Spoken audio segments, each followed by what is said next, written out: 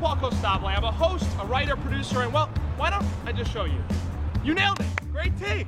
I first started when I wanted my own talk show right here on the streets of New York. So I made one in the middle of Times Square with a cardboard desk. Hey, Times Square, what's up, everybody? Then I came to iHeart. After harassing celebrities with a camera for a little while, I became the face of the brand, doing fun bits and interviews with pretty much everyone. Listen, you woke me up. Yes. Morning. Hi. So excited!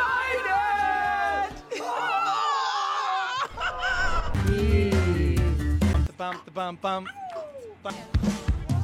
Rap into the ones and two, let's get silly, yo. Yeah, my name's Ed, he's a super guy. He's like super fly, like Jay-Z and Jay-Z. Teach me that in a very short time right now. So why am I telling you all this? Well, I just wanted to introduce myself and say hello to you guys, because you probably talked to enough agents, you've seen enough reels, and this is just more me. Paul Costabile here, comedian, host, and make sure you listen to the Burn Down podcast. It's a good time, guys.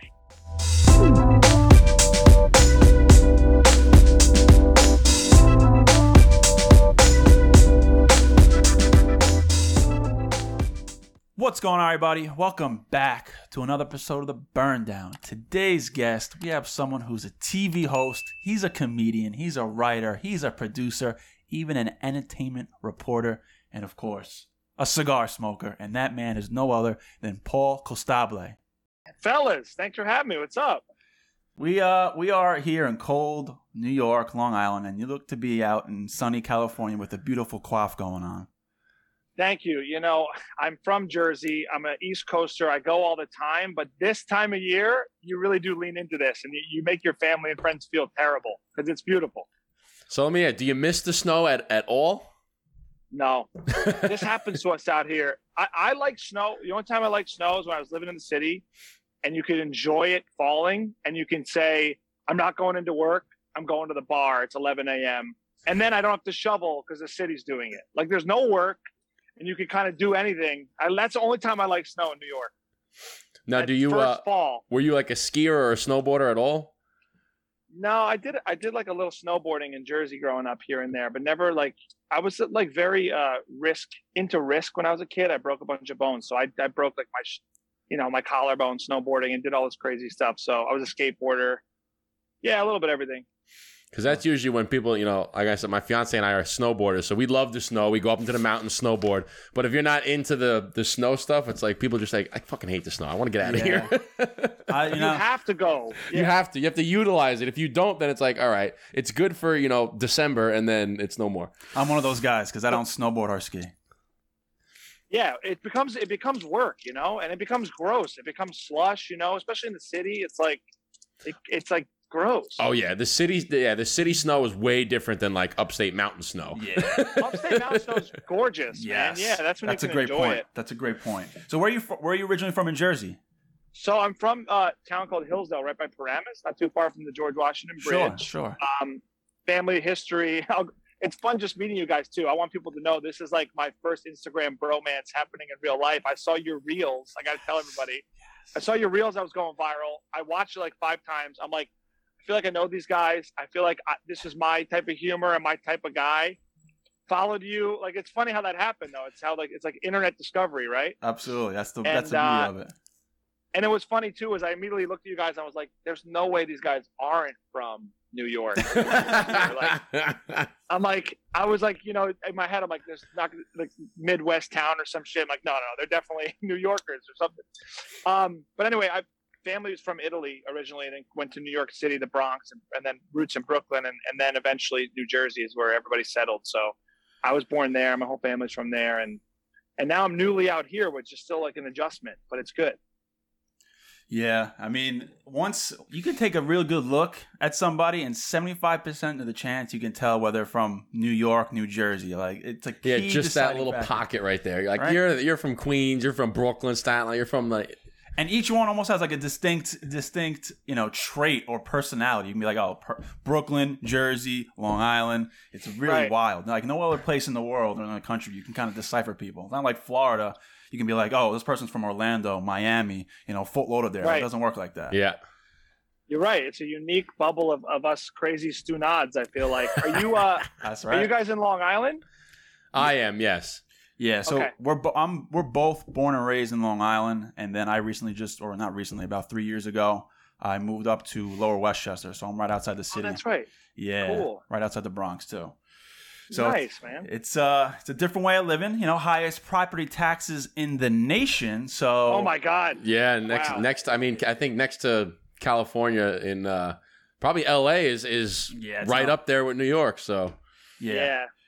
So I just got married 3 months ago. So now we're looking for houses and stuff like that. And I'm like, you know, what are we doing here? Like, what are we doing Yeah. here?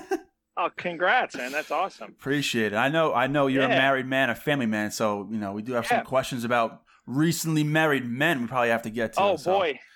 Yeah, definitely. All right. but before we get into that, Of course. before we dive into the interview, we got to do what we always do here on the Burnout Podcast. Before we go into it, I had to tell Justin what cigar to get because our recent conversation on Instagram, you told me one cigar is the best cigar, hands down. So we both have the LFD Andalusian Bulls. Oh my God, guys. I can't believe I don't have one. You know, they're actually super rare to find out here. That's my favorite cigar you're smoking. Bro, they're very hard I'm to honored. get. And I was like, man, I think I have one in my humidor, and I know Justin definitely has one. So I was like, we got to smoke it. It's only right. Dude, I'm so honored you do that. Thank you so much. You're going to love it. I'm sure you know, it's an experience, those cigars. Yeah, it's a one-of-a-kind yeah. cigar. You know, like you said, it's hard to find. So once you do get your hands on it, you don't really want to smoke it right away. You know, you do like to let it marinate a little bit in the humidor. Sure. But we are here smoking for you, the LFD. And I appreciate that. I wish I was able to get one myself, but this is like, I'll show you what this is, which is my father's cigar. That's one of Which his this cigar is favorites. Yeah, me too. This is like if I don't have like a nice Andalusian bowl or something a little bit classier, nice. This is my this is my day smoker. I'll have this like anywhere I can find these, I'll just smoke these because they're so smooth, like a casual. I give these out to people all the time. Like I'll be like, here, have it, because it's just a perfect middle ground stick, you know? I really like it. That's exactly what I say. That is my go-to. Have to have it in the humidor at all times, which is why I pulled it out. I have it in my travel humidor right here. I was going to smoke that one. Yeah. I was going to smoke that one. He goes, no, you got to get LFD, an That's Andalusian bowl. funny. I was like, all right, well, So look, go get the bowl. I'll smoke this for you. You smoke that for me. It's like, Bada you bing. know, There we Bada go. bing. each other How out. you doing? That's it. And that's the My Father, My Father. Yeah, Flor de las Antillas. There you go. Yeah. That's what it is. Yeah.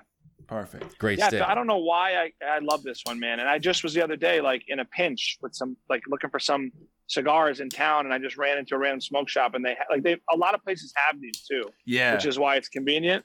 Yeah, and it's a great bang for Yep. your buck too, because I mean, well, in here in New York, I mean, it's the tax kind of hiked it up a little bit, but it was, you know, you can get it online. It's usually like a $10 stick, maybe a little bit less if you get it in a box, and for the $8 to $12 range, wherever you can find it, it's a killer smoke. Yeah. Super smooth, Yeah. great flavor.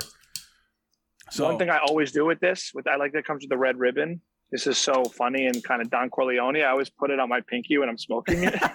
Love it. Love it. And then you sit with people, and after a while, they're like, "You have a pinky ring?" I go, "No, but I just do this. It's like a habit I do with this thing." So I'll share with you guys. This is the show to share my weird cigar habits, hey, man, we all have our little quirks with cigars, so it's all good. I love it. right? So I'm going to attempt. I think I got your last name down. So it's Paul Costabile. Yes. Perfect. Wow, the guy did some research over here. I did. You know what? I was like, you know what? I'm not going to mess it up. I watched you on one podcast. I think it was like a dad podcast, and you actually said your last name, like not someone else saying it. So I was like, all right, perfect. So that's exactly how he says his last name. So I had to practice it a few Thank you. times. Paul Appreciate you checking. Costabile. Yeah, because I mean, Thank you. You are a professional interviewer. You interview like high-end celebrities. So I said, he's not. You know, we're going to be on our podcast. We got to make sure we're coming equipped. I appreciate that, man. In show business, it's been this weird, like, I don't know what to do with my name, but I do think about, like, my grandpa. I'm so, like, sentimental. My grandfather came over on a boat with nothing. I'm like, I gotta keep. If you say it right, you can remember it. I go through so many phases, like make it simple, make it easy. You know, I do a lot of stand up. People are butchering it every night on stage. I'm like, you know, I'm just gonna let it rock. Just let it ride, because it's people want you to be yourself. You know. So how many times do people say Costabile? That's what I grew up with. So the pretentious part of the story that my family makes fun of me for is I learned Italian later in life. And once I learned the language, I was like, I'm not saying it wrong anymore. I can't say it the wrong way. Right. The Americanized way, it's wrong. So I started saying it that way. And the fun thing is now my daughter, you know, she only knows her name the Italian way. So it's like I changed the generational thing. As my grandparents in the 50s, they kind of got a little more Americanized with how they said it, just to kind of assimilate. Right. And so I'm now back in this generation. I'm like, no, we're going back to the roots. So when I'm in Italy, if I say my last name in Italy, people are like immediately they go, "Oh, Costabile," like they know. Yeah, exactly. Like, yeah, so it's all good. I'm an Italian American, proud Italian American, a little bit of both. There we go. Hey, there you go. Salud, cheers. Chin chin. Thank you for being on the podcast. Yeah, thanks for having me. Let's do it. We're drinking coffee, by the way, our favorite pairing here on the podcast. Yeah, I had a little bit of a long weekend. My brother from another mother got married, so I was. He was the best man, to say the least. I was on the struggle bus this morning. Congrats! Thank you. That's Yeah, awesome. so coffee it is right now, but yeah, usually Justin's the upbeat guy, always high energy, like always positive. Oh, so I'm good right now. No, you're good now. Not when I first saw you. No, I was on the. I walked in. I'm knocking on his door. He's not coming to the door. I'm like texting him. I'm like, dude, I'm here. And he's like, I thought you would have just came in. And I'm like, no, I always knock and wait for you. And he's like lugging. He's like, oh, what's up? And I'm like, dude, you all right, man? Like, we got to get it going. So he's got to get it rocking. Well, it was an early morning. It was like an 11 a.m. wedding. So we were up at like 5 o'clock in the morning, which wasn't a big problem. But it's not the waking up early. It was the staying up late because it was a 11 o'clock wedding. And then you had the after party that started at like 6 and it goes until friggin' midnight. So you're just rocking all day long. Weddings, I'm sure you know, weddings are a marathon. You know, so there's a lot going on. It's a nonstop day, drinking on your feet. And it was a New York City wedding nonetheless. So, oh, goodness gracious. Yeah, New York, New Jersey, I'm sure California's the same, but the weddings are like way over the top as always. Like I had some friends come from Texas and they're like people. It's a whole production. It is. It's crazy. So it was, it's interesting. So let's you kind of give us a background a little bit, who you're from, where you come from, your name, how you are. Now, how did you get into show business? How did that whole journey start? It's funny. It's actually tied to weddings. Speaking of, great segue. When you're an interviewer for so long, you just think in segues. You know, you go, oh, okay, here goes this, go to there. Segue always. Segue. Now I'm cheesy about it. I just say I'm doing a segue. I've done it, but my dad was in a wedding band growing up, so I was around like entertainment, tri-state area. I probably, there's a very high chance I was at a wedding in your orbit in the 90s or 2000s. Like literally, like every wedding in the area, I was either roadieing early on in my life, and then I became a DJ and an MC, and I'm also a drummer, so I played in wedding bands. And so I was around weddings, and that's sort of when I first started being on a microphone in front of people. And you do the cheesy stuff as the wedding DJ, especially where we're from. You do all the jokes, and you're doing this, and you're hitting on the mom, and you're like, you're doing your DJ MC thing. And that kind of was the first thing that when I was super young, I was like 14, doing these things, making great cash, like other than my friends working at like restaurants or delivery, like I was like at weddings gigging. And so that was the first time I was really in front of people, entertaining people really. And I thought that's when I first got bit by like, I want to do this more. And I studied TV. I did the TV club in high school, was doing comedy videos in high school. That then led me to study it in college and really take it seriously. And I wanted to be like really in media and TV. And then that kind of branched out to all the forms from that point of like improv comedy first, then doing stand-up, and then eventually led me to being a full-time interviewer. But it took a long time to get that job title. But essentially, it's my favorite job is talking to people in all walks of life, like you guys, and meeting, and then also making it fun and making it comedic. Yeah, because you're like a jack of all trades. You're an entertainer, you're a host, you're a comedian, an interviewer. Like you do a lot of different things. So kudos to you for working that hard. Thanks, man.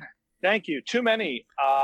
And it keeps changing. It's the one thing about show business that I think I sort of love and hate, but it's like the roles always change. And I've actually written a lot more in the past year than I've ever written. And I'm falling in love with that. Like I love writing and doing stuff in the scripted side, which is new for me, really.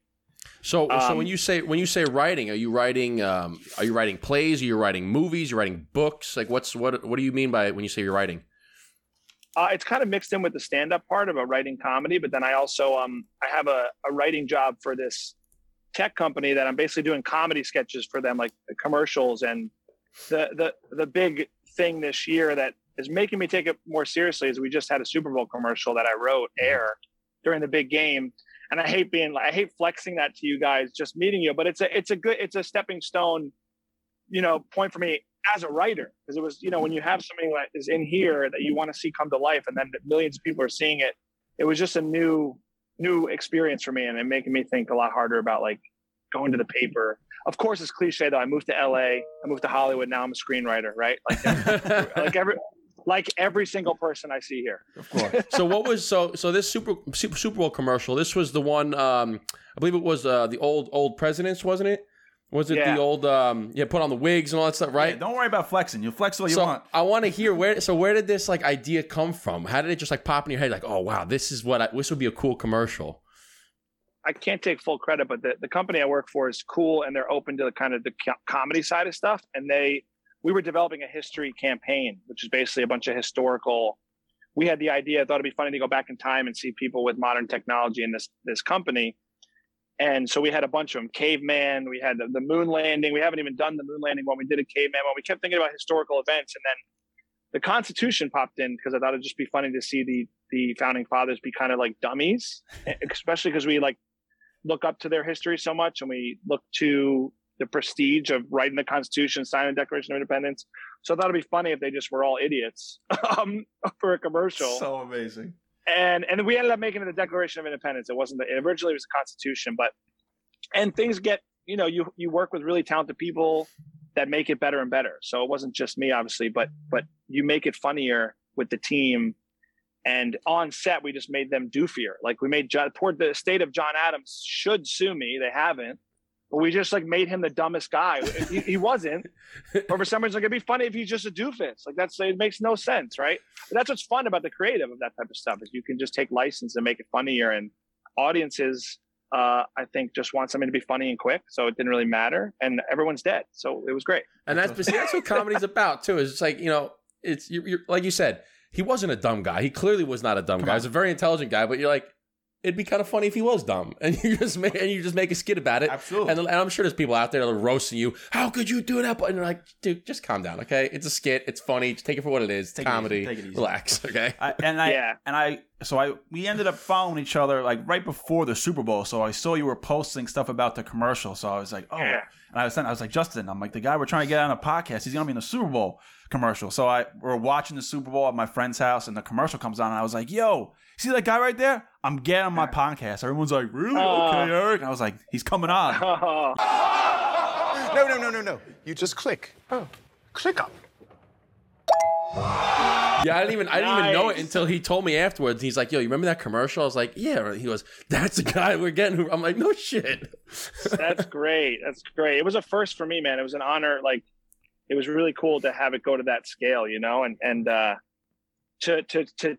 have people like, because it aired in different times. So we had people in New York hit me up, then I had people out here hitting me. It was just cool, a cool night, to experience that.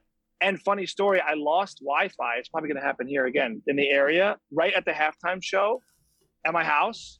And my buddy who worked on it with me were like, shit, what are we going to do? It was actually amazing. We ran in my car super fast to a bar around the corner, got out, got in, ordered 2 mezcals on the rocks, got our drinks, looked up, and the commercial aired. It was crazy. What a better experience, though. Yeah, we're like, oh! And the bar saw it. The guy gave us free drinks. It became like a little party at this bar. That's a great moment. Yeah, because if you would have had Wi-Fi, it wouldn't have been as special because you would have just saw it right there. But because you had to run out of there. It was... So it reminded me of not having cable in New York. I used to go watch TV finales at bars back in the day. Yep. I had channel 2 through 13 until I was like pretty much out of high school. Okay. Right, exactly. How long did it take to do all that makeup and hair and stuff? Oh, these guys, I mean, being at that level of a production, they had top-notch people in LA, and we had movie people. Hair and makeup was multiple hours. I mean, we did a fitting the day before. These are people that do like the movies and stuff. So it was cool. I had a bald cap. It was funny to do it the right way and really make it look that way. That's awesome. And that's what's been fun about writing, is when you write something that can be made with really creative people, like the right way, it's super rewarding. And it's just made me want to do it more, especially when you have the backing of a company. It's a lot more fun, I think, than just trying to do it yourself. And so going back to your early days, saying you had a lot of people backing you and a lot more help, your first show, Gorilla Late Night, right? Yeah. Now, is that due to guerrilla marketing? Because I watched a little bit of it, and I'm like, guerrilla marketing is like in your face, like all over the place. Yep. And you were running around the city, and like just doing your late night talk show around everybody. So is that how you came up with the name, first of all? Yeah. First of all, I'm honored you guys are bringing this up because it's like my first segue into doing what I do now. So thank you for like knowing it. It was my first jump into this like host role I've had ever since. I took my DJ money and I paid for a crew that was still in college to go do a late night show. And this is at a time when there weren't a lot of late night shows and there weren't a lot of web shows. It wasn't like, I know I sound old, but there was like YouTube shows, but there wasn't like late night talk shows. It was like 2009, right? Yeah. Time frame? Yeah, it was a long time ago. Yeah. But it was a risk that really taught me how to write and produce a show myself. We had 3 cameras at 43rd and Broadway. And my cameraman at the time, I just met up with him out here because he was filming the Super Bowl. He's like one of the most sought after film, production guys and shooters now. He was testing out his early, we just graduated college. So we bring 20-foot jibs, like big cranes into Times Square, like super illegal stuff. We were just trying to make a show happen. We had dollies out there and I got one permit for one camera and the cops would always come and I would just be like, look, we got a permit from the mayor's office. And if you had the permit, this is at that time. It's actually it's a lot harder now, I think. Yeah, of course. We would just get away with it. We got friendly with the cops. But what I always tell people is like, I was 21 years old. I had a dream to be a host and an interviewer and do comedy. And it was at a time where we just went and did it. And my career has sort of always been that way. I haven't stopped. There's something I want to do. I just go try it and do it. And I think that's the generation of the internet now too. You guys have a show here, like go make it. And that's sort of been the mentality ever since. I wasn't hired to host and interview people professionally for like another 6 or 7 years after that thing. No, maybe, yeah. Like actually as a title. So it was me kind of put myself out there. But yes, Gorilla, because it was pop-up. It was like Gorilla, like, we're here, we're doing a show. Yeah. Yeah, bang, right in your face. Here it is. I thought that was so cool. And I do want to, thank you so much. And I want to tell you guys, because this is something I'd like to start promoting a little bit, is we sort of rebooted the concept 10 years later because I still believe in the cardboard desk, which I have in that show. And we took it across the country to small mom and pop shops in small towns. And we're about to reboot it and bring it back out with a kind of a new flavor. It's called the Pop-Up Show, which is basically the same idea. We pop up in small towns and do a whole show. Wow. But it's a little more, it's less late night. It's a little more travel, variety. We interview old people. We talk to a guy named Mountain Man in New Hampshire. We go to DC and talk to the oldest lady in DC, 105.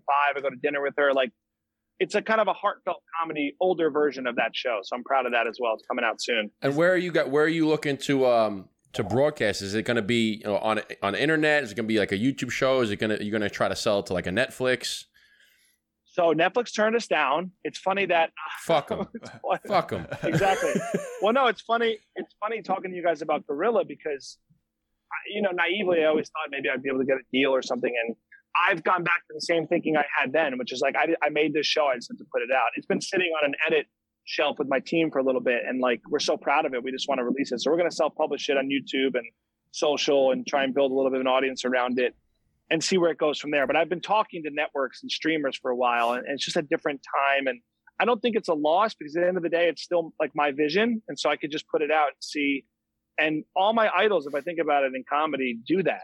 You don't have to wait for somebody to tell you it's good. And we spent money and went and made it. So like, it wasn't like I was hoping the concept would work. We went and did 6 episodes. So love it. Yeah. So the concept, it worked. It's done. It's made. And now it's just a matter of presenting it. Yeah, presenting it. So it's not like you said, it's not like, oh, it's still in my head and we haven't created it. It's done. It's finished. And now it's just, okay, how are we going to market this? How are we going to get it out there? Yeah, I've always been delusional about what I want to do with my career. And so I just go like, I want to do Gorilla again, but I want to go to small towns. And then we just made it happen. I was able to take my experience in TV for so long and use a lot of really great people from NBC, people from like, really high level people to go make something at that level. And I think I forget sometimes, I've been doing it for a while, like that you still have to have that hustle mentality, and some of those famous people in the world I've met think that way. They do, they go and they make shit happen. So absolutely. I mean, what's that quote? How that quote goes? Imagination is the preview of life's coming attractions. Right. So if you can think it up in your head, like, why can't you just make it happen? Why can't you make it happen? Like, I love it. So is it, because I love this show, is it a more intimate and more engaging than like Billy on the Street? right? Because Billy on the street. The new one. You know Billy on the street, right? So the guy, he runs up to random people around New York City and just yells at him and interviews them. And says, Hey, give me a famous woman celebrity for $1. For $1. Yeah. But yours sounds like it's more intimate. You're actually getting to know people wherever you are. You're not really running up on people and like asking them bizarre questions and yelling at them.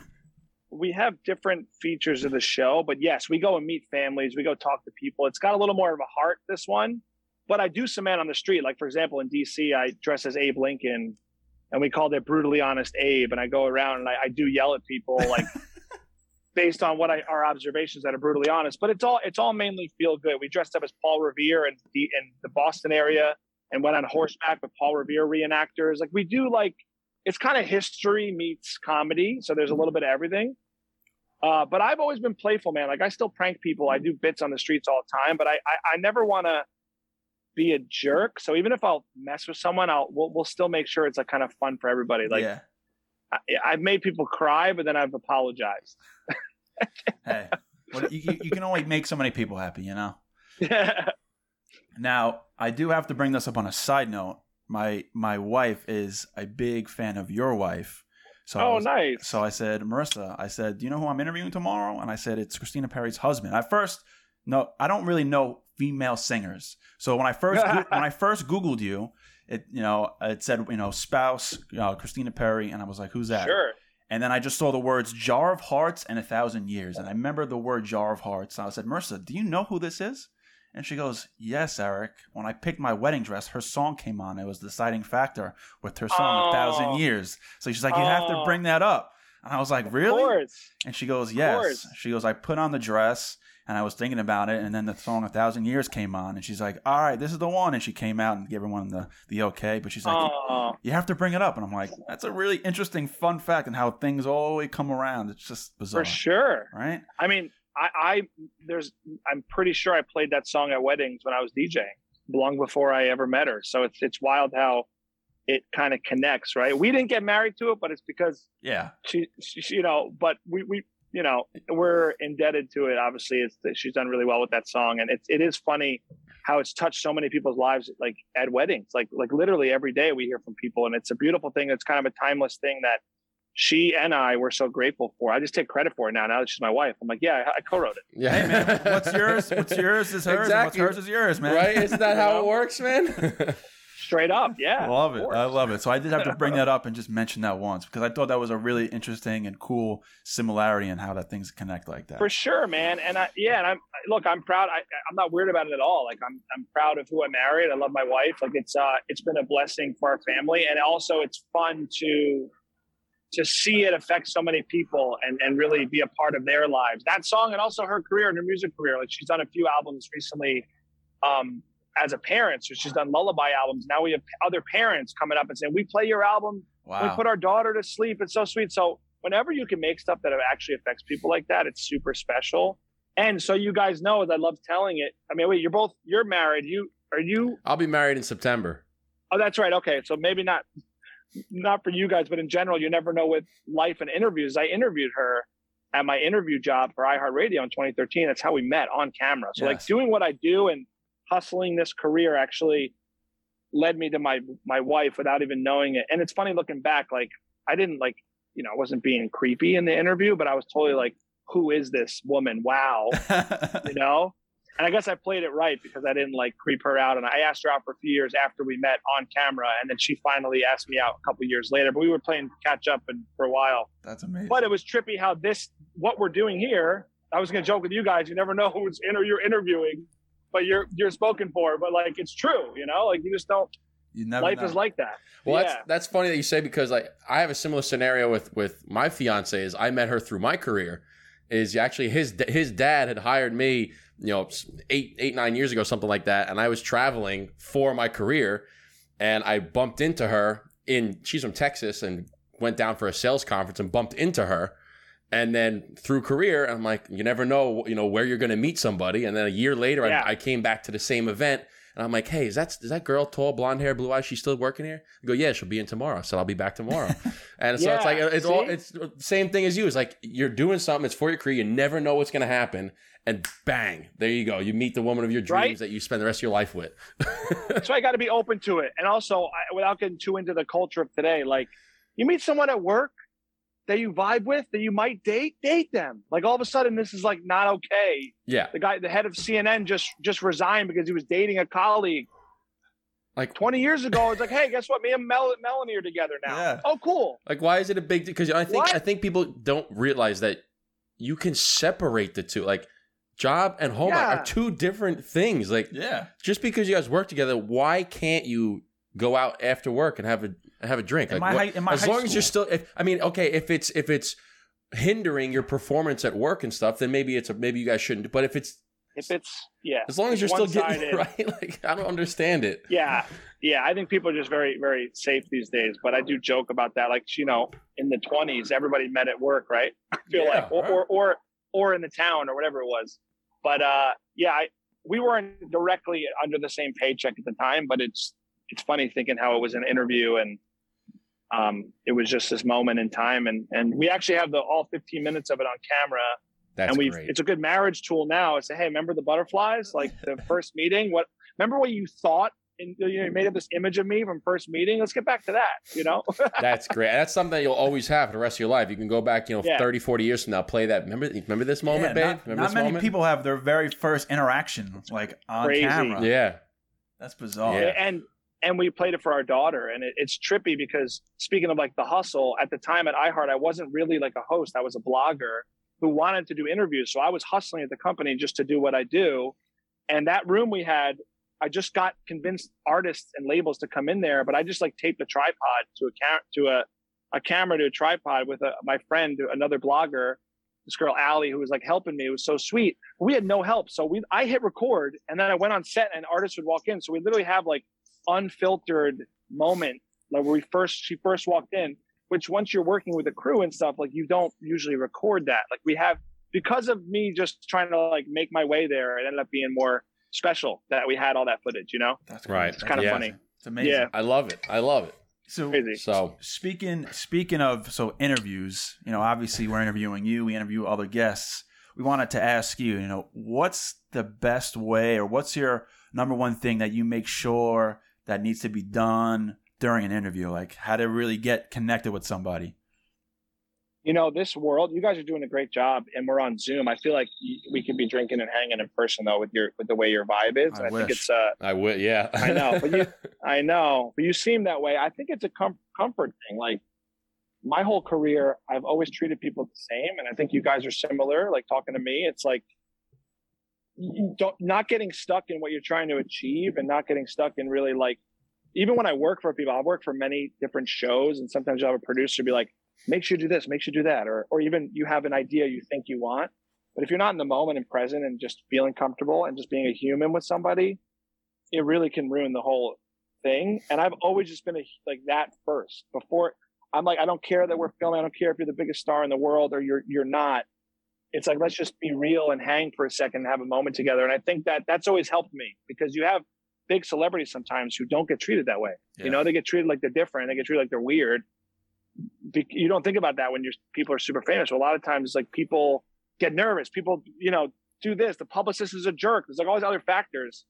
And I've prided myself on just not giving a shit and just being like, hey, what's up? Absolutely. How's your day going? And then if they're not, sometimes it's a challenge. You have to really try and connect, but I don't overthink it. Like I think I just naturally love people and want to just have a good time with people. And if they're not gelling with me, it's sometimes funny too, because I'm like, wait a second, this is not, what am I doing? Like, it throws me off. And then you have to meet people where they are and go from there. Like I've had some weird interactions on camera that instead of getting nervous and trying to like overcompensate, I'll just go where the person's going and see and go, oh wait, there's something maybe funny or interesting here. Let's follow that. And it took me many years of like failing, I think.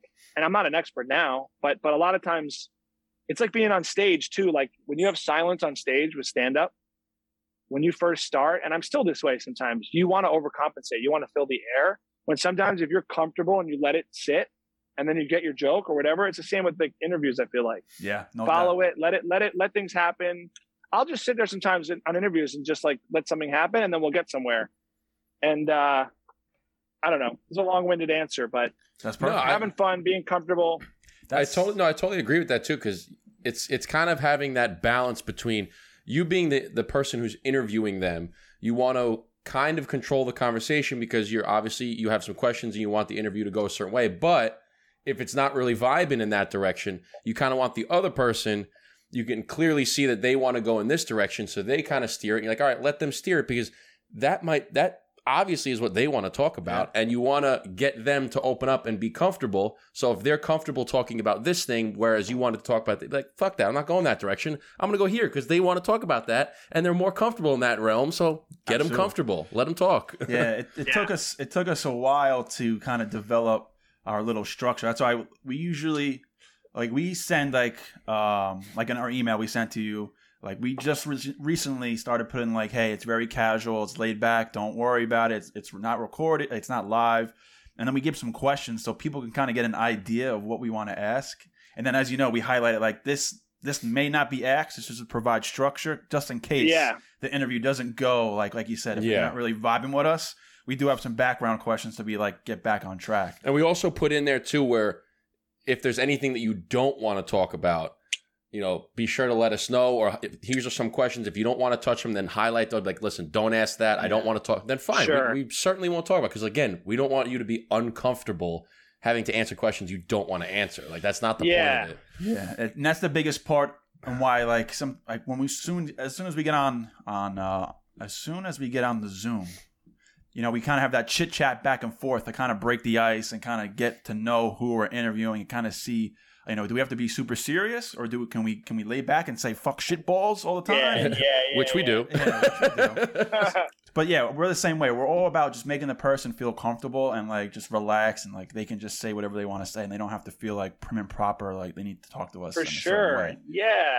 I think that's what people want now too anyway, especially with podcasts and all forms of interviews. From when I first started interviewing to like now, people don't want cookie cutter bullshit. I mean, I actually rub up against it if I'm working, as a host, and I have like people are asking me to hit like generic. I think to be sane, I always want to just be a little more natural and see what's fun and follow that than like being vanilla, which by the way, doesn't make me super hireable for certain hosting jobs. Like, I've lost jobs because they say, well, we just want this to be a little bit, safer. And I've leaned more into the comedy side. I've said, I'd rather be this way. Like, it's taken me many years to be confident about that, though. For a while in this job, you get people sizing you up, how you look, what you talk like, what you know. And lately, the past few years, I've just gone into this deep end of like comedy and following what's fun with my work, and not worrying so much about being in like a cookie cutter box. I think most people are that way who are successful, especially in the social media realm. Like, people want authenticity. They don't want fake. Yeah. And I hate fake. I get a lot of I got a lot of like inspiration from like authenticity and just doing your homework and details. I watch or I used to watch a lot the interview on YouTube, the hot ones with the chicken wings. Yeah. So that guy would have crazy questions and like very in-deep questions, and people were very impressed about that. So I was like, I always took notes. Like, all right, if we're interviewing somebody, make sure we do some background. Don't just say, who are you? What do you like to do? You want to get some interesting questions. And as well as this guy, he interviews a lot of hip hop artists. He's out in British Columbia. He's very quirky. Nardwar. Have you ever heard of this guy? No. He's a old, I think he used to be on the radio, but he has these very quirky interviews, and he dresses very crazy, and he meets these rappers, and he knows so much about them, like their own family members and friends don't know about them, and they're always shocked, like, how do you know about this about me? Who told you this? And he gets his information, and they're always good interviews because they always give like, you don't think of certain questions or certain details about people, and they're like, how do you know that? And all right, well, I'll tell you about it. Let me tell you. And it's just like, I would have never have known that. So for sure, I think what you're touching on is that natural curiosity that I find myself in interviews doing the same thing. Like, it comes up, even if you're, when you prepare, and then if you care, you're inquisitive, it's going to come out and be a better dialogue, right? Yeah, exactly. That's exactly what I was gonna touch on. Took the words out of my mouth. Is that it's a better dialogue, and it turns out to be a better interview if you're just acting natural, like you said, just being a human being and having a conversation, not asking the very cookie cutter questions. Because if you ask the cookie cutter questions, so does the other 9 or 10 interviewers that are doing the same interview, especially if it's a big, celebrity. They're going through interviews all the time. They get asked the same questions all the time. Yeah. You might as well go down the human element of it and be a human, have a conversation, and you might get some crazy stories. I remember we had a crazy story about, we had a couple interviews, a couple of guys on here, like football players. We had a comedian, and we just went into this crazy story about how he got his shot with this guy gave him a shot while he was drinking at a bar at one time. And this guy's like, oh, yeah, the one play that I had where I got sacked by Ray Lewis. And it's just crazy stories that you would never hear from a regular cookie cutter interview. And I also think that it helps that we're both in sales. So naturally, we do have to care about people and understand people. So I think that also helps our element because we deal with people every single day. So that's what it's all about. Wait, what are you two selling besides, gentlemen, stogies, and great hair? I mean, what are you talking about? So I'm in construction sales. Nice. And Justin, I sell computer chips, for lack of a better term. He's an electrical engineer. Yeah, so it's semiconductors is the technical term, but I always say semiconductors, and then people look at me like, "The fuck are you talking about?" I'm like, "It's the shit that's inside your cell phone." Like, that's crap. Computer chips, okay? So like, if the world goes, if the machines start attacking us, it's probably our chips. Yeah. Okay, so we'll call you. We'll call you. Call me. Nice. So I'm gonna pull one out of your book. Segue here. Nice. So segue. Cigars. Yes. Okay. Yes. Obviously, we're smoking cigars right now. This is the reason why we have this podcast. The reason why we have this podcast. We have a connection on everybody here enjoys smoking cigars. So how did you get into smoking cigars? Like, how long have you been smoking? Do you remember your first cigar? What does it do for you? And why do you do it? Sure. Oh man, I was trying to think about this. I saw your question. I think it was my buddies growing up that we all hit a moment of like leaning more into this than like other things like binge drinking. Like we like shifted from like in our mid-20s maybe. I think it was living in New York City too. I lived above a whiskey bar in Chinatown for like a decade. And it's when I first got into like brown liquor and like just started coming to my own in terms of things I liked, like which is brown liquor and cigars. And it's tied to show business because I look up to, from an entertainment standpoint, a lot of the greats from back that are back in the day, the Rat Pack, all these guys, Steve Allen created the Tonight Show in the 50s, Johnny Carson, Letterman's a big cigar guy. Like these guys were smoking on TV and drinking and just like having a good time. And I always like cigarettes more actually, but I was always like interested in that era and what that was. And that was aligned sort of with me getting into it. It was like, it was musical too. Like I'm a big jazz, like Sinatra crooner guy. And so I'd play that all the time. Dean Martin's my favorite guy ever. He's like my biggest inspiration, Dino. But I actually have my car's not here. I have a Dean Martin, it's an air freshener that swings on my dash. It's so awesome. Sway with me? Literally him like this. Yeah. It's just him. It's a picture of him. And he's just like, every time I drive. But it's pretty ironic. He has a song "Sway with Me." Sway with me. So I thought it had to be back and forth like that. It's exactly right. Yeah, he's just swaying. He's still swaying. So it was like that. It was like music and like living in the city and working in showbiz and just like all aligned. And then it became like a very regular thing. My father-in-law is off the boat Italian. Like we share it together. He always brings me cigars. It became like. And honestly, moving here, I think I smoke more now than I ever have because this is cigar weather 24/7. And we have I'm not at my house. We have a great little backyard area. So I'll just have people by and it's just like, it's become this casual thing. And I really think the other side of it is like being a dad now is like, there's only a few things that like you really get to have your moments of just like peace and tranquility. And I think a cigar for me has become this kind of like just like meditative, enjoying. Exactly what we're doing is what I do with my buddies all the time, and girls, whoever wants one. But it's like someone just said this to me the other day. I did an interview over a cigar for NBC like a week ago. Yeah, which was very topical. Was it King Cigar Lounge out in California? Right? Yeah. I saw that. It's with the comedian Guy Torry. He has this great documentary out on Amazon about the first black comedy night at the Comedy Store here in the 90s. Really cool story, but I interviewed him about it over a cigar. And that's exactly what they were talking about. It's like the amount a cigar takes is like that block of time. And it is tied to me to old fashioned, because it's like we have our phones now and we have all the stuff. And it's like when you have a cigar, sure, you might sit on your phone with your buddies a little, but like it's a moment in time that you could just enjoy and have that peace and that vibe. And that I usually have music going. And so it just became this like special thing to me. And now I'm doing it like all the time here.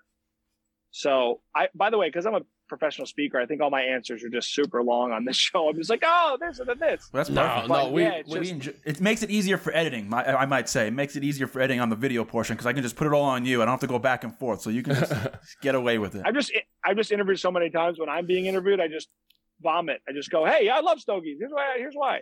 But yeah, it's such a special like moment for me when I get to do it. And I just had one last night with a buddy. Now I'm here with you guys. Like, it's just, as you get older, it's the finer things in life, right? Like just enjoying, and it's the moment. It's just having the moment, and it's almost not distracted. Like we're here together, it's, which is harder, I think, when you're a parent too. You got to find those little times. Absolutely. As a dad. You said it. You said it perfectly. Like, we talk about it all the time here. Is that it's a moment where you can be at one with your own thoughts. If you'd like, you could also be with your buddies and relax. But it's like that moment in time. You couldn't put it any better. It's that moment in time where you're at peace. Like, the world is crazy, especially in show business. We're in the sales. It's constantly going.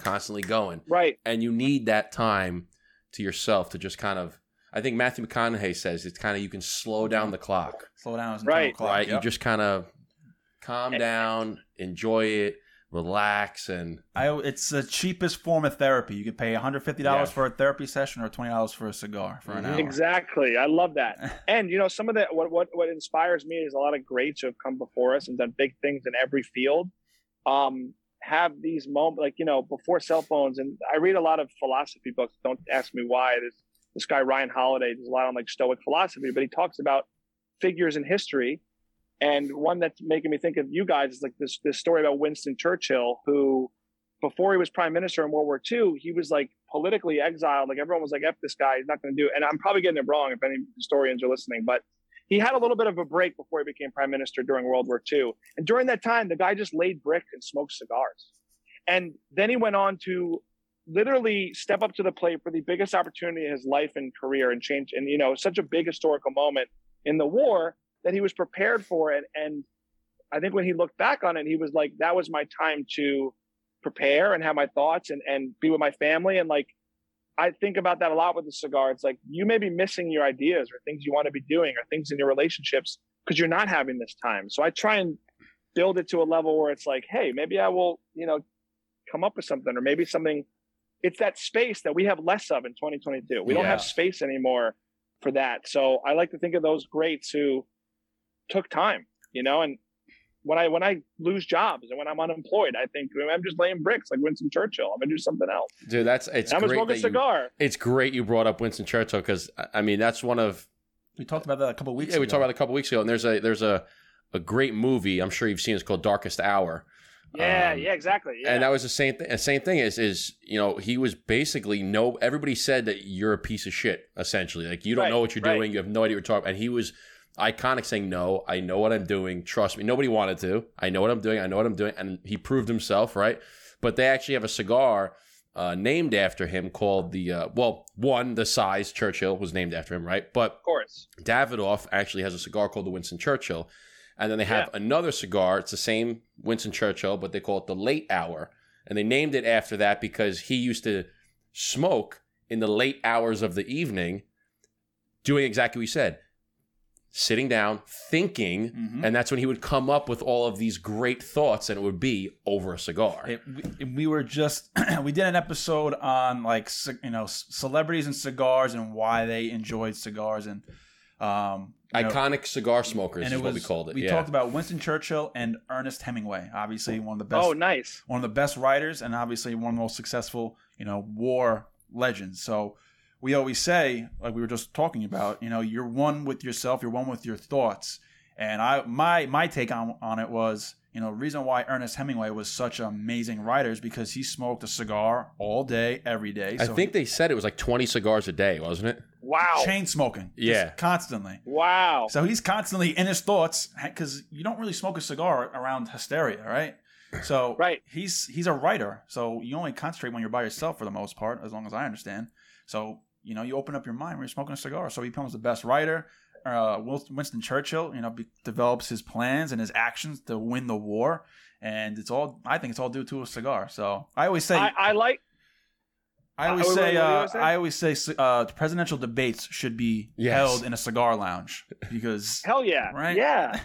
Well, what you guys are reminding me and inspiring me is a lot of times I'm very communal with my cigar smoking. I like to make it like, hey, come on, like my buddy who's here, come have a smoke a cigar at the end of the day, but I need to be more in the habit, and I do sometimes, just sitting and having that space by myself. And both times are special, you know, and there's just a certain relaxing thing that I guess in our modern terms, it's like oddly self-care, and it can be self-care for anybody.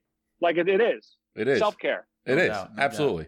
And don't talk to a dentist. Don't talk to your dentist that way, but whatever. Well, that's funny that you say that. So I actually have a question. I wanted to segue off what Eric was talking, but it's funny that you mentioned dentist because my dentist I met in a cigar lounge, and it's funny because you know I was in the dentist chair and he was doing a cleaning or his hygienist was doing the cleaning or whatever, and then you know he comes in afterwards to kind of you know examine your teeth and see if there's anything needs to get worked on or whatever.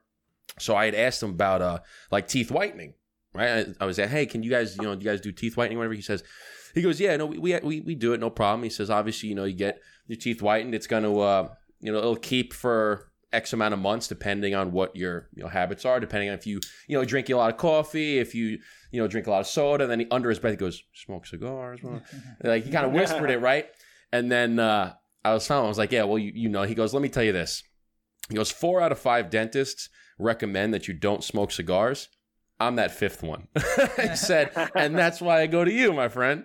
That's perfect. That's amazing. So yeah, I wanted to segue off of what we were talking about, how there's the iconic cigar smokers, and I think we probably already know the answer to this based off of our earlier conversation. But if you could smoke a cigar with anyone, dead or alive, who would it be and why?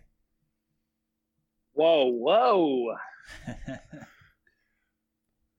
Honestly, I think it would be Dean Martin, just because I just was the coolest guy ever. No doubt. And I can't imagine hearing about his life and just shooting the shit with him. Even if it was like just shooting the shit with him would be unbelievable, you know?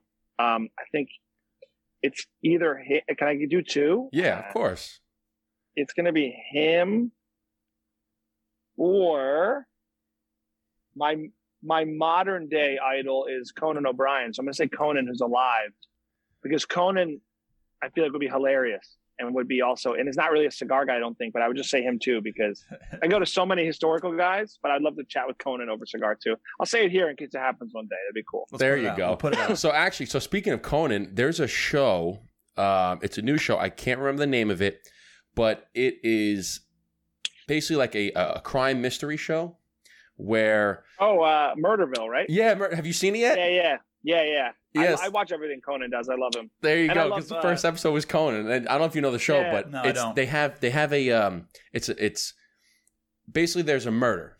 There's a murder that happens. Every episode is a new murder, and they're trying to solve the murder, and everybody has a script except for the one person that they bring in is all ad, like has no clue what the script is, and they have to figure out who the murderer is. It's great. It's and really the first episode was Conan, then they have like Marshawn Lynch, and they have all these people, and it's just Conan was friggin' hysterical. I'm like cracking up watching the episode because he has no clue what's going on.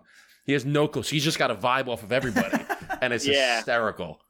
He's great, and it's fun watching them kind of break like a little bit because they're cracking each other up. Will Arnett is amazing in that. He's so funny. I love improv too. Like it's true to interviewing as well. The improv that we were talking about before, which is that show. It's basically an improv show.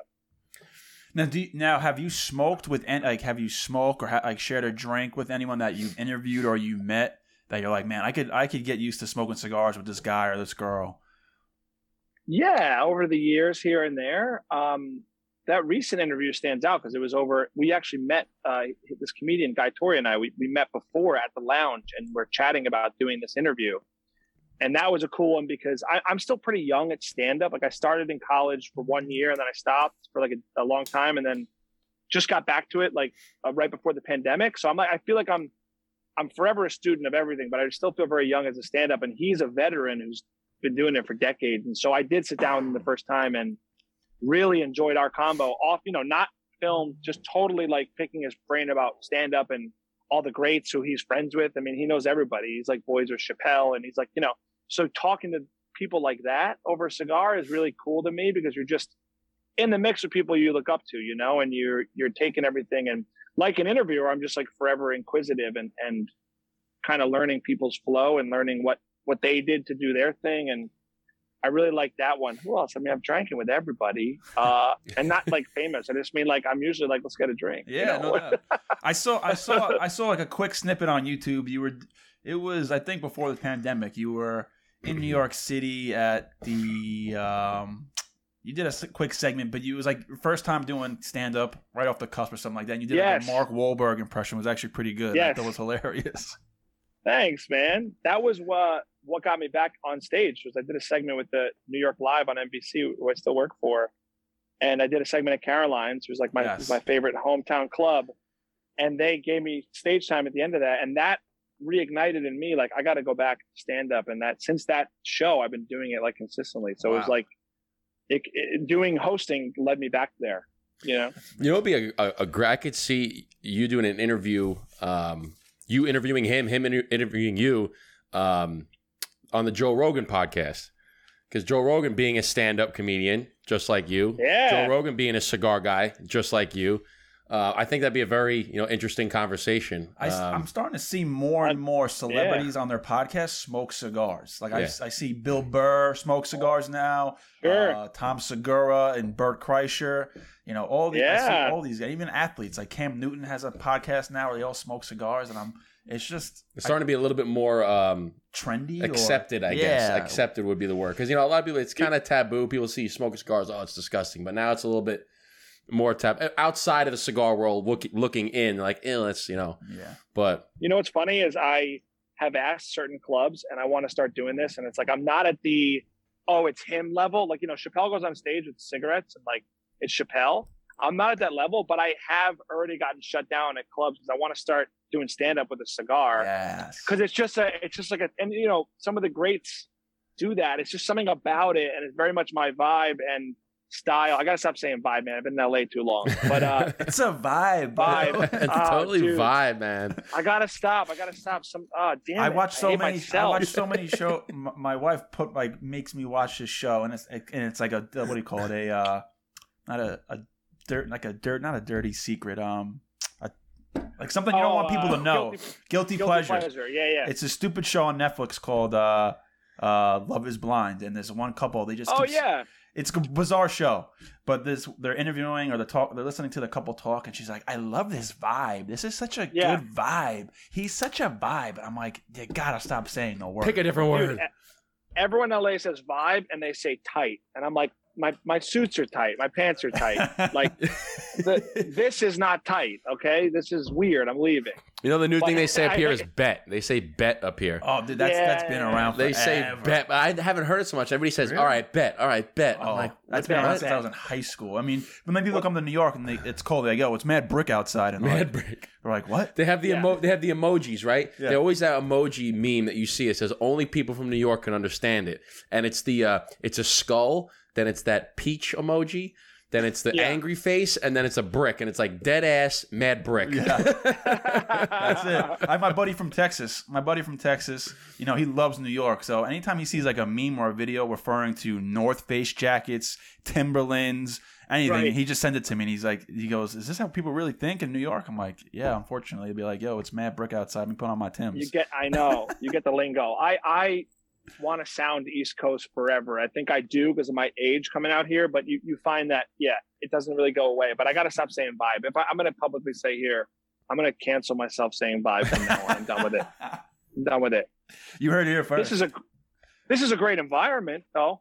You know? There we go. We'll say that. It's a great environment. I feel great. I like this person's personality. I'm digging it. Yeah, I'm digging it. I'm enjoying the camaraderie, you know? Yeah. It's wild. It's wild how certain, and it's funny, like certain words like that pick up and they linger around for a few years, and then like I know like a lot in the rap world. I listen to a lot of rap. I grew up in the 90s and the 2000s with a lot of rap, and I'll hear certain words that people use today that think it's like a new word, and I listen to like a Ludacris song from like 2002, and he says it in the song. I'm like, wait, he said that back in 2002. This word's not new to people. It comes back around, man. Always. Just like bell bottoms. That is coming around. That is coming around. I've noticed that. It's like men wearing parachute pants now. You know, everybody's wearing these big pants. I can't get behind it. Can't do I it. was never a fan. I was never a fan of that, like the baggy, like the baggy suits and all stuff. Because we're like old school, like traditional, tailored fits. Not right. Not always. I was not always like that. I was big into the big baggy stuff. Yeah, I mean, I had Jinkos back in the day. Oh my god, you remember Jinkos? The three quarter, or the South Pole pants. Remember the South Pole pants?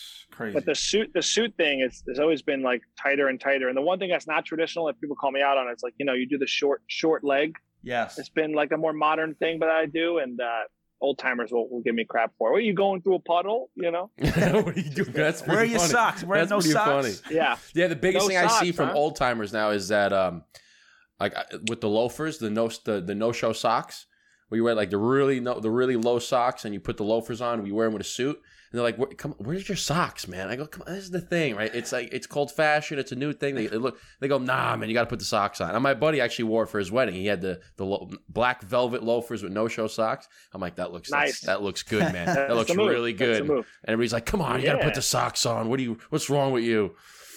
Yeah. Well, one thing I noticed with you guys with the Instagram page is that kind of old school. I always wore suits in my career on camera, and since past couple of years I've lost the tie, but there's just something about, you know, dressing in a suit, wearing a jacket for this, or just for even when I go to cigar bars, a lot of times cigar lounges, I like rocking the blazer. Like it's just something I'm actually most comfortable. Like I decided this year I'm going back to the suit for stand up, because it's like I feel most comfortable like that. I just think it's like you're presenting, you're doing something, and I've been hosting for so long in suits. It's just like become my comfort.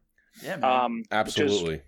So it's really a front, you know. You just look more professional. You Absolutely, look like you got your shit together. 100%. I do it all the time. Everybody asks. I go, why do you wear that all the time? Like, I'd rather be comfortable than look good. I said, well, I look good and I'm comfortable. Like this, right. I feel like it's uncomfortable. Like the first time, if you've never remember being a kid and you have to put your suit on, you're like, I don't want to put a tie on, right? But if you wear it over and over and over and over and over again, it becomes comfortable in you. I feel better in it. I feel more relaxed in it. I know it's a good. I mean, ever since you get custom tailored, bespoke suits, shirts, pants, you can't go back to like go to Marshalls and stuff like that. No, and not everyone knows that experience. Yeah, it's funny in stand up too. Like I go to these small, I'm not doing huge shows at my level, but I'm, you perform everywhere, and people are like, "What do you?" They either say, "Oh, nice suit," or they'll be like, "You don't have to dress up." Like they'll like rip on me backstage and stuff, and I'm like, "This is just my thing. I'm just gonna keep it going now." And it makes you stand out because, like I said, that kind of era where you wear a suit to work every day, suit and tie, go wear a suit to dinner, you wear a suit to go to CVS.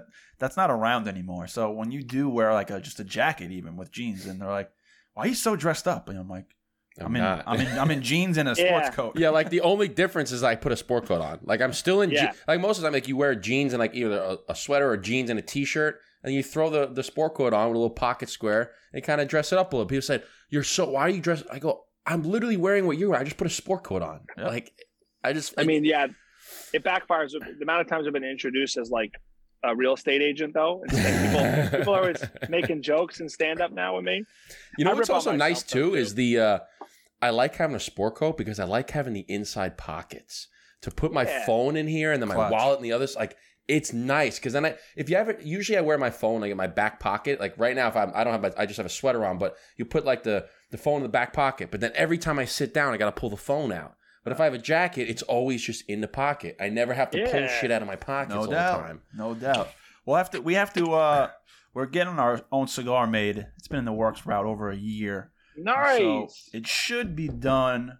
The timeline now is April. Should be done. So when we get some cigars, we gotta send them over to you so you can put them in your suit pocket so you can have them Oh, after hell the show. yeah. Oh, I'd be honored. I'll definitely smoke that. Speaking of, how's that Andalusian Bowl right now? It's smooth, right? Flawless. Such a good cigar. You know what I like about it too I is do have it's a long stick. Like I'm halfway It through is. and we've been going for over an hour. It's really smooth. It's the best. I mean, and they actually just came out with a new size. I don't know if you saw that. Someone sent me a picture who also loves the Andalusian Bull, but it was like a Toro. You know, this is kind of like it gets fatter at the end. It was just like a super Toro, and I thought it looked even better that size than this one. You know what's good about too about the Andalusian Bull is a lot of times. So this was rated. I'm sure you know, it was rated Cigar of the Year. I believe it's in 2016. I think it was by a Cigar Aficionado, and a lot of times is when a cigar gets that title, the following years it tends to lose a little bit of its luster, lose a little bit of its quality because the company can't keep up with. Because once it goes number one, everybody wants to smoke it, and then they can't really keep up with it. But this one, along with like the Oliva Series V Milanio, when that was 2014, the following years it didn't lose any quality. It was still good every single year. Yeah.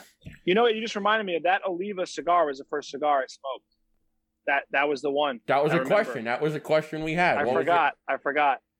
Wow, what a cigar to get it! What a cigar to smoke to get into. I know. Wow. Well, for years, my only cigars I smoked were box pressed because I liked the way it felt. Yeah. That's a box press, and I would just go to cigar shops and just say, "What do you got that's box pressed?" And I would try all the box pressed cigars. That's how I got into it. I just remembered, and then I've since like kind of tried everything. But box pressed to this day, I'll still. I mean, no, this one's not. A little bit, I think. My father. No, it's not box pressed, but it's got a little bit of a little bit of a rectangular. But I like the way it feels with the box. Yeah, the box press. Feels very nice in your hand. I want to say one quick cigar story because I just thought of it. And I think it'd be funny to tell you guys. Yeah. I'm gonna ask you a question. Are you close with your father-in-law? Is he with us? Yes. Your wife's. Yes. How about you? Yes. Cigar smokers. He will, like if I'm smoking and I ask him to smoke, he will, but he doesn't smoke every week or something. He'll have a cigar maybe like on occasion. I think I smoked a cigar maybe once or twice, and I've been with my wife for altogether over 8 years. So maybe once or twice I smoked a cigar with him. Cool. I'm lucky. My father-in-law and I are kindred spirits. He's off the boat Italian. We speak Italian together. We smoke cigars together. But the first night I met him, it's just my wife was just telling the story yesterday, so it's top of mind. It's topical.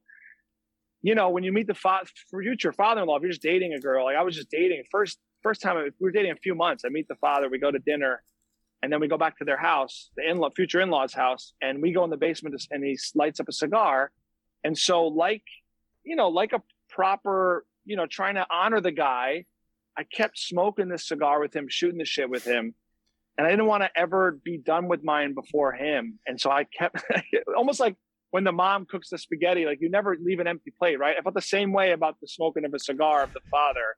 So I'm down there like this, right? And I keep lighting the cigar and I'm like down to I'm so low. I'm like here. To the nub. And my wife comes down and she just goes, "What's on your face?" And I'm like, stop. And she literally wipes my face. She's my girlfriend at the time. She wipes her face. I'm like, stop. And my whole side of my face was burnt.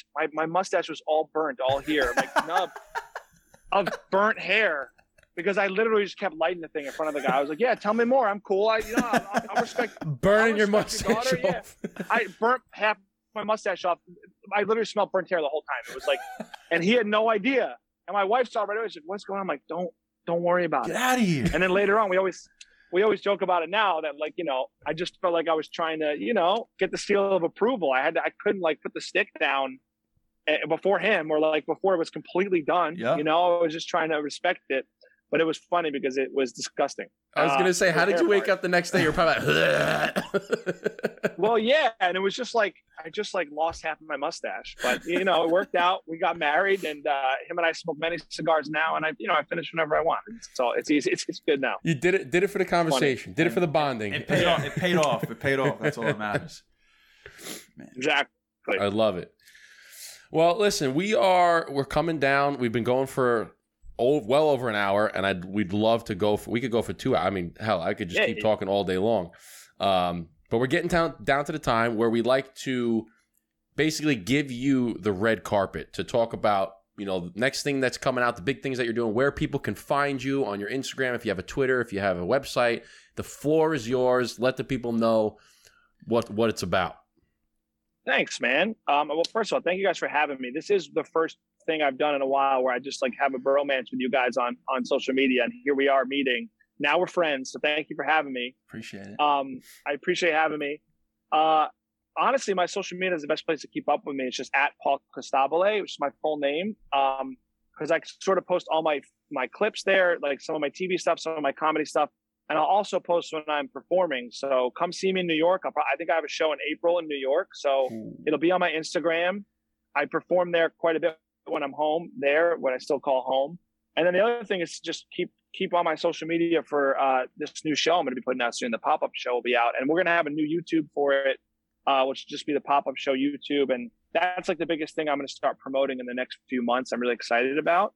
So check those out and come see me live. I really am trying to get better at live, and maybe you guys can come out and we'll have a stick after or something. Like I really enjoy doing stand-up because I get to meet people and get better at that craft. And so I want to get better at having people come see me. Like come see me live. It'd be Most great, definitely. especially in the city. My brothers are huge comedic fans. I mean, like I said, they see Bill Burr, I've seen Tom Segura, all those guys, Joe Rogan. So if you do have a schedule or if whenever it comes out, send it over our way and we'll definitely try to set it up for April. Thank That'd be you. awesome. Yeah. And if I got to get to that.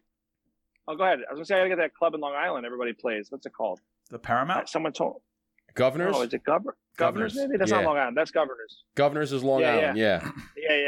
Well, if you're in Manhattan, whenever you're here, we'll definitely, we'll come out and see you. We'll have a cigar afterwards. We'll take you to, seeing as how you're a big Dean Martin and Frank Sinatra fan, we'll take you to the Carnegie Club, which is it's my spot. There you go. Our favorite. Oh, I know. We'll go smoke at the Carnegie Club. I was about to ask you guys about it because when I lived there, I went like all the time, but now I go every time I'm in town, I'm there. Like literally every trip I've been back in New York, I've been at Carnegie. Oh, it's yeah. The best. The same as us. That's our favorite. That's our favorite spot in Manhattan. Anytime I'm in there for whatever, business dinners or Christmas dinners or any, I'm going. I'm going to the Carnegie Club. I got to work the schedule. I got to be there at what, got to go. Same. I actually went last time I had a show. I was there after. It's just the spot. It's so great. It's the best. It's the best vibe. It's the best vibe. I like the atmosphere. It's nice. The atmosphere, the ambiance is really, really nice. So, Paul, appreciate you coming on. Appreciate you smoking a cigar and hanging out with us and getting to know you a little bit better. Hopefully we'll get you. Maybe we can reconvene in a year or so. See where you're at. I love it, man. And we'll get you back on. But listen, I love what you guys are doing. Thank you for having me. Keep up the funny stuff online too. I'm always loving your clips. So thank you, brother. Thank you for the support. We appreciate it. Yeah. Thanks for having me, guys. So with that being said, Paul, again, cheers, salute, chin chin. Until next time, my friend. Centani. Centani. Oh.